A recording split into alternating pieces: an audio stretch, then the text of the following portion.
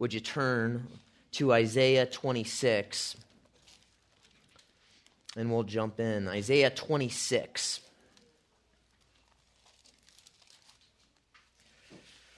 When I tell someone I'm from California, one of the initial questions that they ask, kind of as a rebuttal, is, do you surf?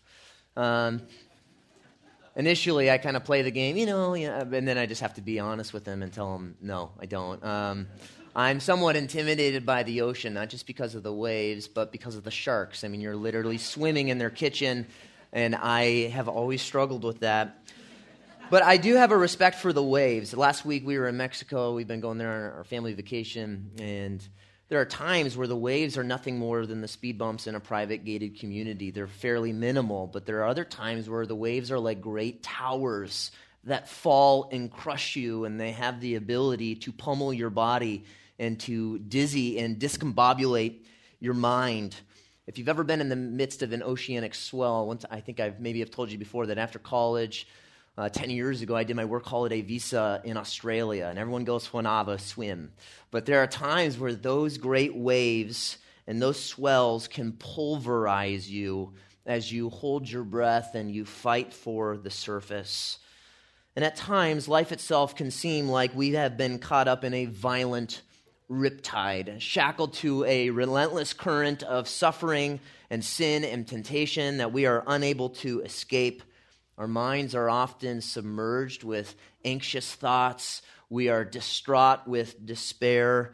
And the sin we face often robs us of joy, and the worries in our life rob us of peace. Our life, if we're being honest, are often a chronicle of trouble and pain.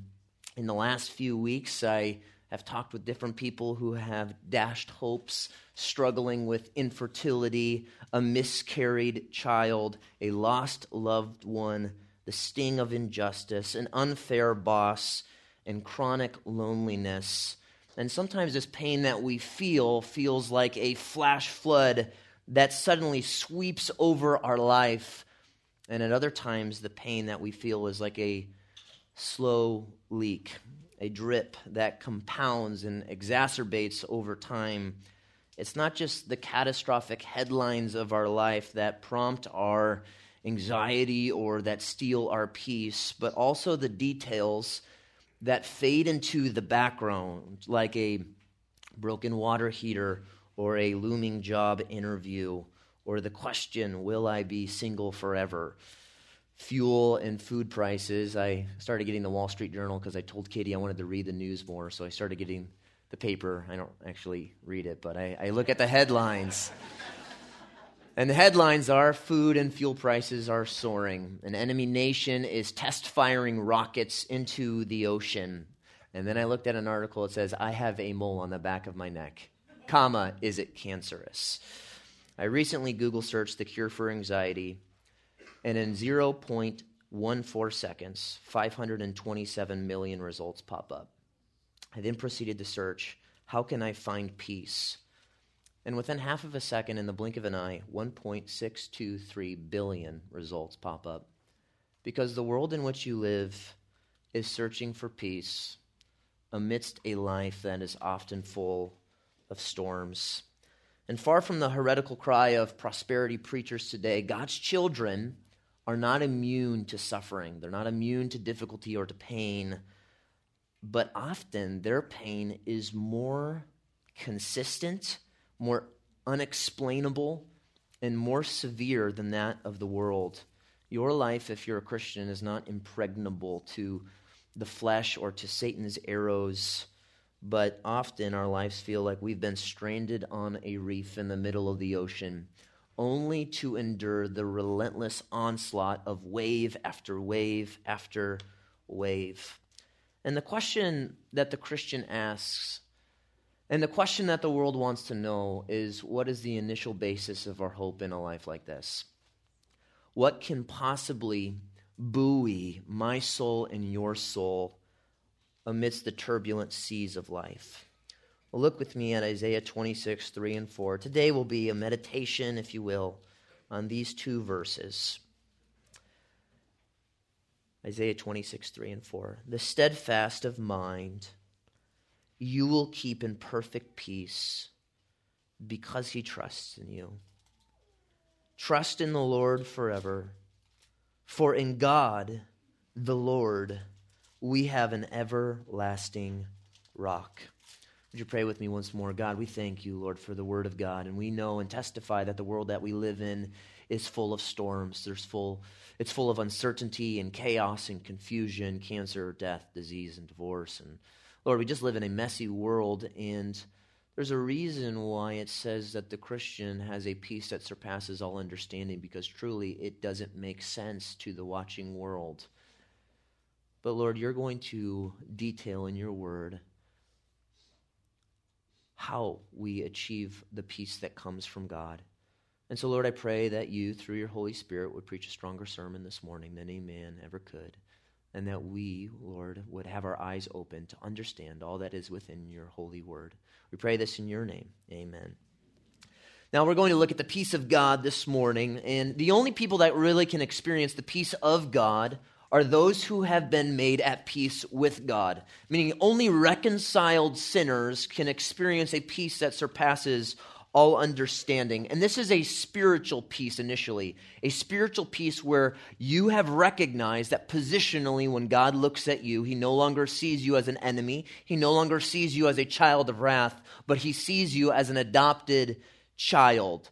For the Christian, there is a spiritual peace where there is no longer any fear of God as judge. There is no longer a dreadful fear of death, but there is only the loving assurance that God is your Father. If you are a Christian, there is a peace in your life, and that is a spiritual peace. With that being said, as we've already mentioned and discussed, we are at times often not immune to our sinful world and our sinful flesh, and our lives are constantly badgered and bombarded by tragedy and trials and even by temptation and the sin in our life that tries to rob us of peace. But the Scripture is going to offer us a unique tranquility of heart, a quietness of heart. As an example, when I was in high school and college, and even for the first number of years we were married, our family goes houseboating every single summer at Lake Powell in Arizona and Utah. We love to wakeboard, and in the afternoon the waves get choppy because of all the jet skis and the tubers, whatnot.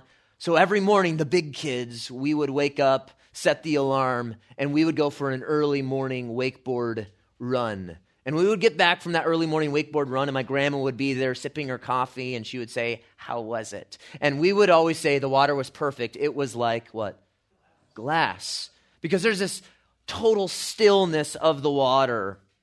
It was as if a blue sheet had been stretched out across the surface of the lake. And that stillness is the peace that the Bible describes that only the Christian has. It's a stillness when the waves of life are crashing around you. You're calm and peaceful. Really, we're going to look at this fairly simply today. 4 questions regarding the peace of God: the what, the who, the how, and the why. The first question is, what is the quality of the peace that God gives? It says, the steadfast of mind you will keep in perfect peace. The peace that God gives is not partial, it's not imperfect, it's perfect. In Hebrew, it's a repeated word. It says, the steadfast of mind you will keep in shalom, shalom. Shalom is the Hebrew word you may be familiar with that means a total wholeness, a completeness. And the word is repeated to enforce and intensify what it means here. It's not just a peace where there is no longer the sound of bullets and rockets. It's as if that even idea is so far removed from your memory where all you know is stillness. We live in a world, you have to understand this, crippled by anxiety and fear. I was reading an article the other day on the very reputable site, WebMD, and it says that the USA is more appropriately called the United States of Anxiety. Why? Because 253 million prescriptions are filled out every single year for anxious people in a country of 311 million people. It's one of the largest businesses in America, is to give people a peace because of the life that they live. But the peace that God grants is a perfect peace. It is a peace of conscience, a peace that provides you with a stillness even in the midst of life's storms. So the what is a perfect peace. And then watch who gives this peace. Number 2, who gives this peace? Look back. It says, you will keep, 26:3, you will keep in perfect peace. God is the only one who gives peace. In half a second, 1.62 billion results were given for that Googled question. And what everyone is searching for is something that only God can give. Happiness comes from happenstance, things that happen. But only God can give peace. In the same way that there is a fool's gold, there is a fool's peace. And that peace is dictated and rested upon what happens, the circumstances, events, situations, relationships in your life. But if you want genuine, authentic, durable, impenetrable peace, then you have to go to God. Furthermore, what God gives, he maintains. It says you will what? Keep. God's peace is not God's gift to you and then your responsibility to maintain. God's peace is something that he gives to you and then he maintains through his power. In verse 4, there are 3 names for God that are intended to show us the solidity and fullness of the peace that is offered to you by God himself. Number 1, it says, the steadfast of mind you will keep in perfect peace because you trust in you. Verse 4, trust in Yahweh forever. It says trust in the Lord.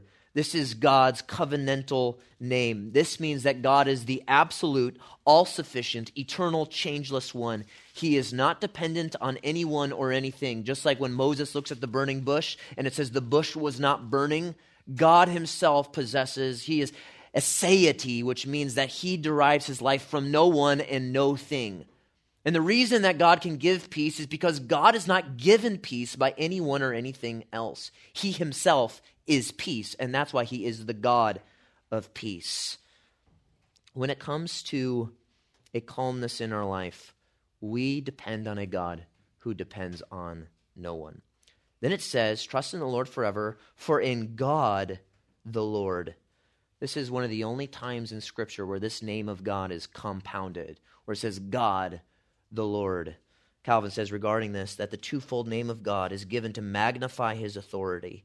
He has power over circumstances, events, and over everything that tries to rob us of peace.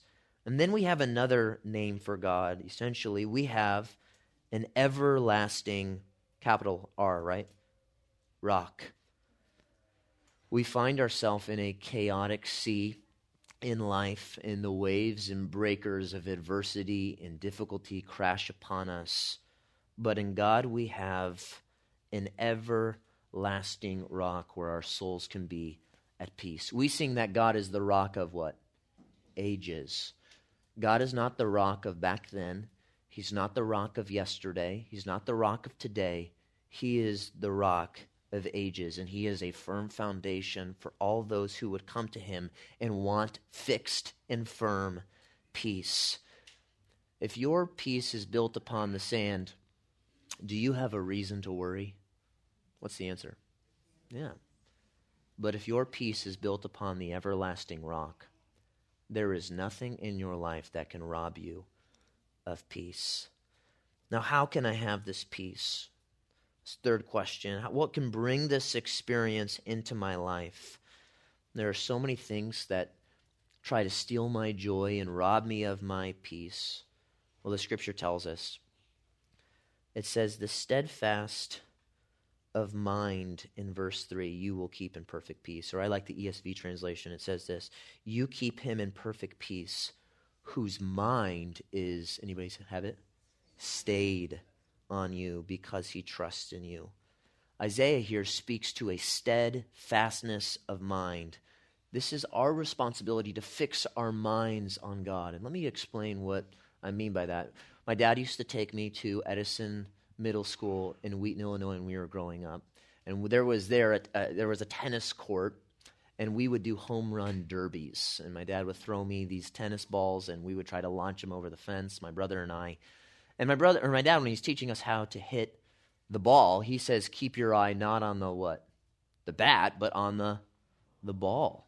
And as you keep your eye on the ball, then you achieve the intended outcome. For the Christian, we don't keep our minds on peace. We don't fix our attention on the peace that we desire. We fix our minds on God, and when we fix our minds on God, the peace that God gives is granted and then received by his child. The Christian doesn't pursue peace. They experience peace when they keep their eyes, and the ESV says, stay their minds upon God. If you want this peace, then there are two words that you have to consider. It says the steadfast of mind. Steadfast means well stayed. It means resolute, grounded, bolted down, anchored, not blown to and fro. And then it says the mind, the steadfast of mind. And in this regard, I want to take a field trip with you in regards to the mind, biblically speaking. The Christian life, whether you're talking about sexual purity, anxiety, worry, the employment of the tongue, the Christian life is fundamentally a battle that begins in the mind. If you don't grasp this, you don't understand the Christian life as the Scripture details. If you want to grow in your trust of God, if you want to grow in the peace of God, if you want to grow in your purity before God, and if you want to grow in your love for the people of God, then you must learn to fix your mind upon him. Oswald Chambers says spiritual concentration is the prerequisite to spiritual growth. You do not grow as a Christian without engaging your mind. And far from the shallow anti-intellectualism of the Christian culture today, the Christian life is one where our minds are fixed, stayed, focused, concentrated. Watch this. Not on growing, but on God. You do not grow by thinking about growing. You grow by thinking about God. Today, many churches are thoughtless, user-friendly, and shallow. And this casual view of God is the catalyst to a low view of God that steals our peace. I want you just to consider the mind of an unbeliever for a moment. It says in 2 Corinthians 4:4 that the way that Satan works is to blind the minds of the unbelievers to keep them from seeing the light of Jesus Christ. He wants to blind their minds. It says in Romans 1:28, God has given depraved sinners over to a depraved mind. It says in Colossians 1, you were formerly alienated from God, how do we know this? How do we know they were alienated from God? Answer, because they were hostile in mind. Ephesians 4:17, the futility and darkness of their minds. Naturally speaking, people do not love God because they do not know God in their mind, and they have not received the truth that's in God's word, precious in their thoughts. Now, when Christ comes and saves us, it says in Ezekiel 36 that he takes our heart of stone and gives us a heart of what? Flesh. When God does that, that's a positional reality, meaning that if you're a Christian, you don't have to try to progressively renew the heart of flesh that God has given you, because that's a positional reality. Now, with that being said, when you're saved, God gives you, in 1 Corinthians 2, the mind of Christ. And the way that we're conformed and transformed into the image of Christ until we meet Christ face to face is by the renewing of our what? Our minds. That is a progressive, ongoing reality until you meet God. Romans 12, do not be conformed to this world, but be transformed by the renewing of your mind. Ephesians 4, be renewed in the spirit of your what? Mind. Colossians 3, set your minds on things above. As your mind goes, so goes the entirety of your Christian life. Your will, that is what you do, is the servant of your affections. And what controls your affections is your mind. Sometimes we talk about it's in my head, but it's not in my heart. Well, fundamentally, nothing is in your heart that's not first in your head. The sum and substance of your Christian life is what you think about in your mind. Proverbs 23:7. For as a man thinks within himself, so he is. You become like what you think about. Filthy thoughts produce a filthy life. Godly thoughts produce a godly life. Low thoughts of God, low degrees of peace. If your mind is more stayed on the waves of this life, you will not experience the peace that God gives to those whose mind is stayed upon him. High and lofty thoughts of God result in high and lofty degrees of a peace that surpasses all understanding. For the Christian, more than anyone else, and far more than any other religion, there is an emphasis on the mind. The scripture tells you this morning, be careful what you let behind the steering wheel of your mind. 1 Peter 1:13 says, prepare your minds for action. Mark 12, you shall love the Lord your God with all your heart, soul, what? Mind and strength. Now, how is my mind renewed? Romans 12 says my thinking, my mind has to be renewed or transformed. Well, the answer, biblically speaking, is our minds are renewed by faith. But I want to ask you this morning, because even at Grace Community, we can lose sight of the forest because of the trees. We miss it. What is faith for the Christian? It's not just believing in God, right? It says we live not by sight, but by faith. But what is faith for the Christian? Well, faith for the Christian is primarily one thing. It's gazing at God. It's not just that we believe in God. When we exercise our faith, we are exercising a constant fixation on God himself.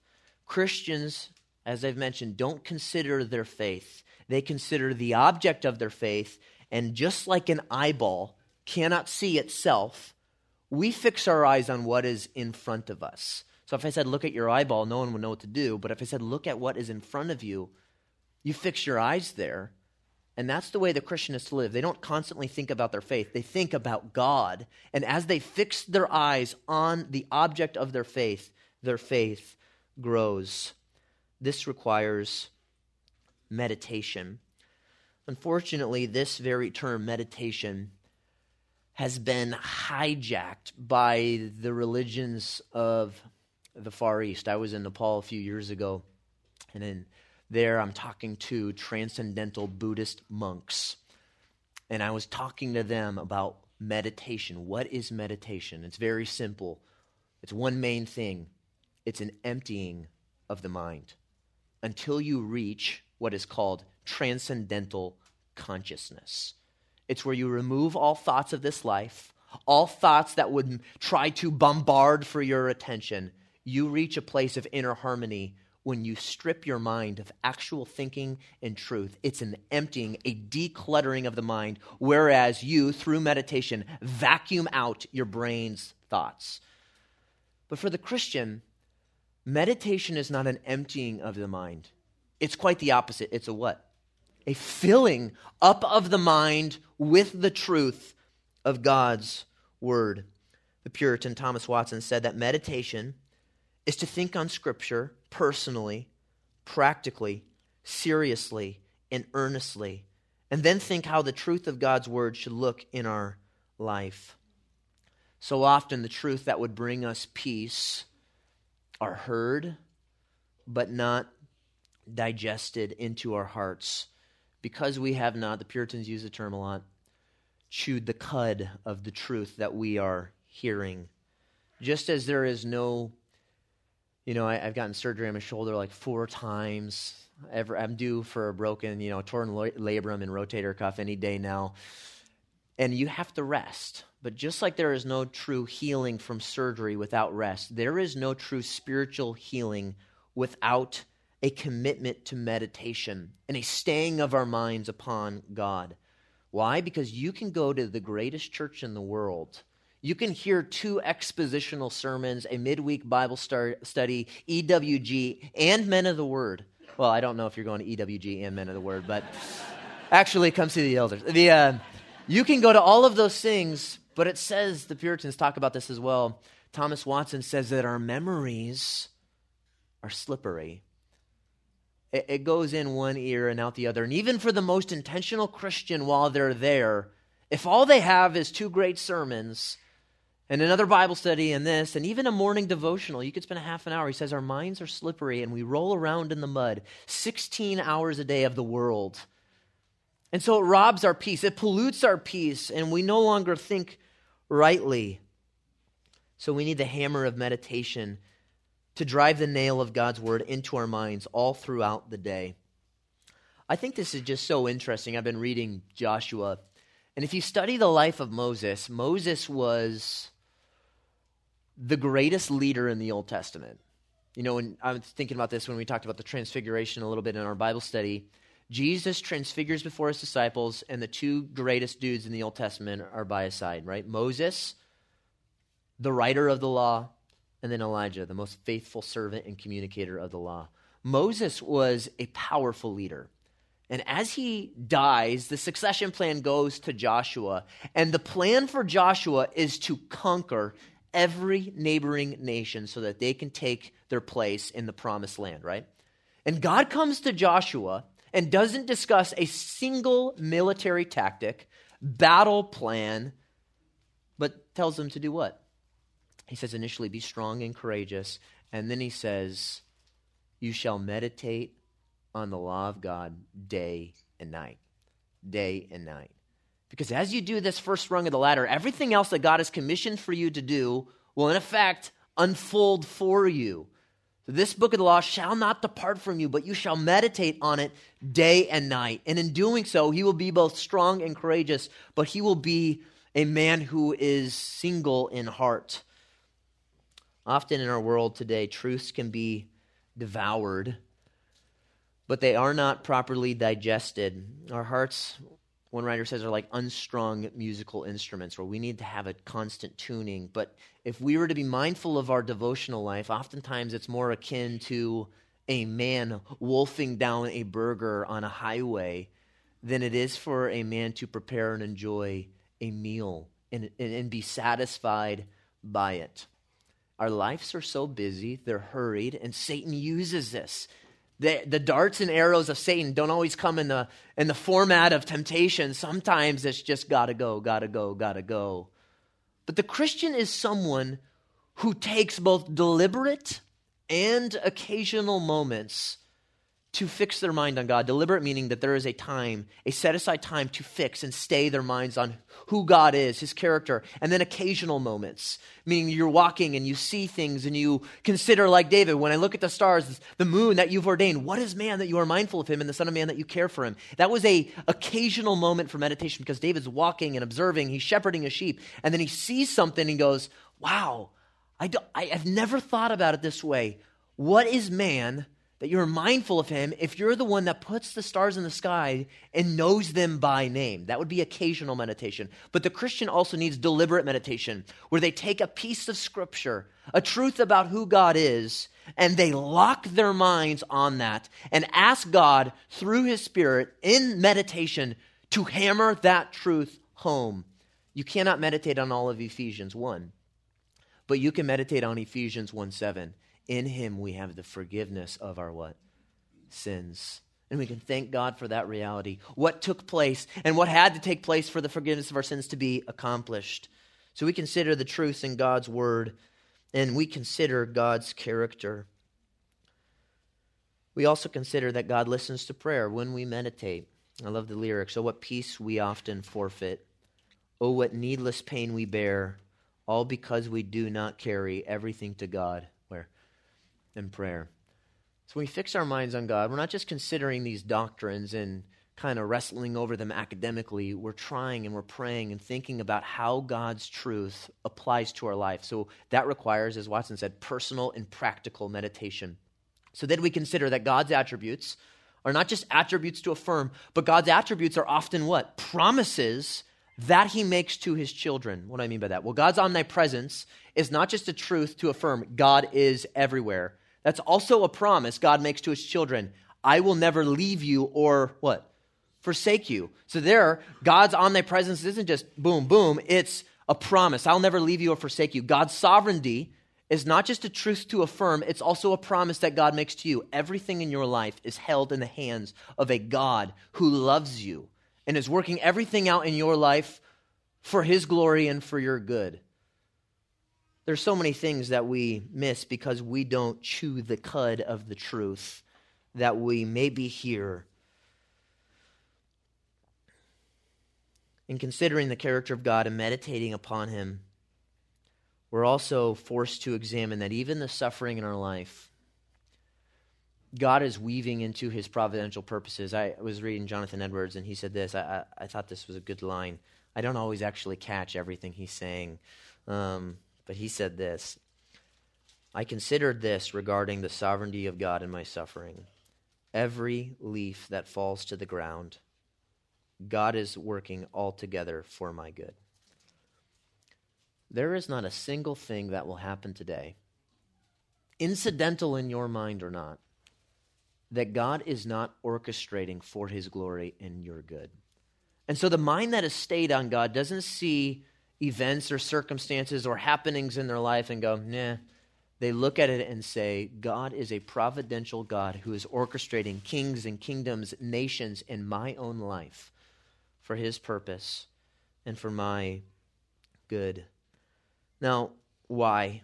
The fourth question, why is the person whose mind stayed on God described as the one who is kept in perfect peace? Why does this person have perfect peace? Verse 4 gives us the answer. Because he, or end of verse 3, because he trusts in you. As long as Peter kept his mind and his eyes fixed on God, he walked upon the waves. But the moment his attention was diverted, he began to sink. And when your mind is fixed on God, you can walk on the waves of life. No temptation will overcome you because God, through his word and through his spirit and through his people, because their meditation has an overflow into your conversations. And Harry's talked about that before. And then it says, this person trusts in God. Trusting God does not just refer here to the security a Christian has in the midst of suffering. Trusting God also is a resolved determination in the face of temptation. What I mean by that is we often look at trusting God and we think about difficult times. Trusting God also is very applicable in tempting times because the person that trusts God knows that what God has commanded is not just something that he wants you to do it as a creator and judge. It's something he calls you to do because he's a good father. So resisting temptation and saying, I'm going to trust God that his way is peace and his way is better and that his loving kindness is better than life and that's far superior than anything that the world or the flesh or the devil can throw my way. A trust in God means that there is a settled conviction upon your heart where you understand that intimacy with God is far superior than intimacy with the world. Trust is a reliance on God as the crippled person leans upon their crutch. That's the Christian who relies and fully puts their weight on God. And trusting God and self-reliance are mutually exclusive. You cannot trust in yourself and trust in God simultaneously. The heart is either relying upon self or it is relying upon God. You either cast your cares on God or you bear them on your back. So how long should we trust the Lord? Verse 4. Trust in the Lord, how long? Forever. Not a moment, not a day, not a week, but forever. If you desire firmness of peace in your life, if you want to have, Martin Lloyd-Jones talks about this in Spiritual Depression, his book, having a peace in your life when you live in a turbulent world is one of the fundamental cornerstones of the Christian witness. He calls it the advertisement for the Christian faith, is when you can see whatever's happening in your life, a house that's falling apart, a job that's falling apart, a family member that's sick, and you have a settled peace upon your heart. This is the advertisement for who God is. Not that we're immune to suffering or even to grief, but you can be, as Paul says, sorrowful yet always what?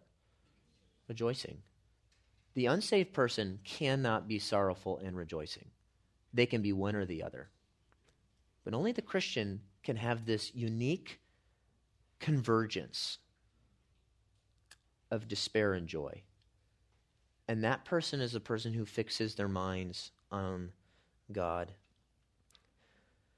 It says in Scripture multiple times, they use this idea in Philippians. It says, be anxious for nothing, but by prayer and supplication with thanksgiving, let your requests be made known to God. And the peace of God, which surpasses all understanding, will, anybody know that next word? Guard. That word there is the same word for a double-walled city.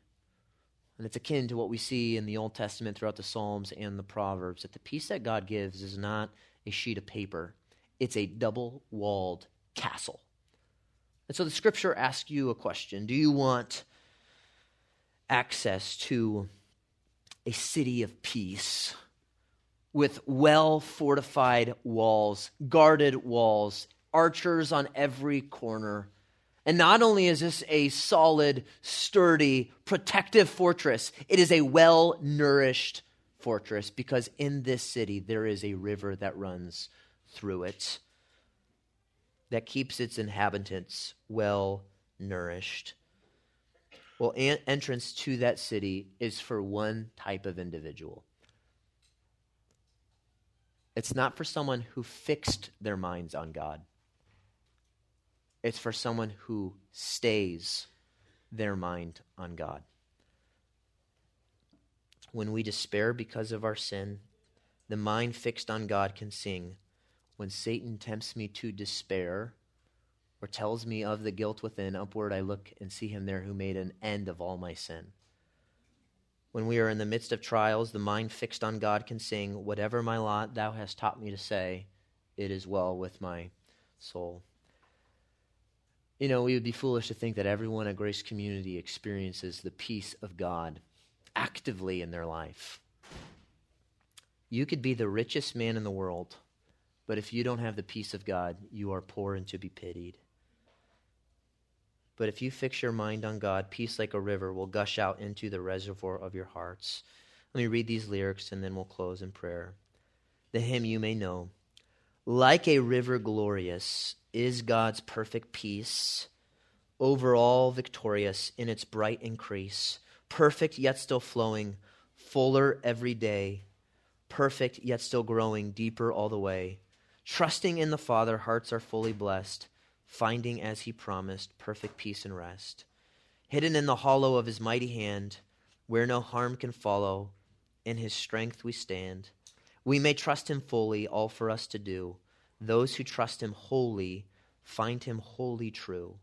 Trusting in the Father, hearts are fully blessed, finding as he promised, perfect peace and rest. Let me pray and then we'll be dismissed. God, we are so thankful, Lord, that what billions of people are searching for, you have plainly revealed in your word. And so, Lord, I pray that we would not set our minds on you once a week or twice a week, or even in just the mornings or the evenings, but that our minds would be fixed on you. And we would experience the peace of God that surpasses all understanding, that guards our hearts and minds. Why? In Christ Jesus, because we've been blood-bought by the Son of God. And so, Lord, I pray that even this peace would function as the supreme advertisement for the hope that we have in Christ, a hope that one day will be in glory, and a hope that even the difficult elements of our life, the pain and the suffering, you are weaving together for your glory and our good. And we acknowledge, God, today that every leaf that falls to the ground, you are working all together for our good. We love you, Lord, and we pray this in your name. And all God's people said, Amen. You are dismissed. Have a great Sunday.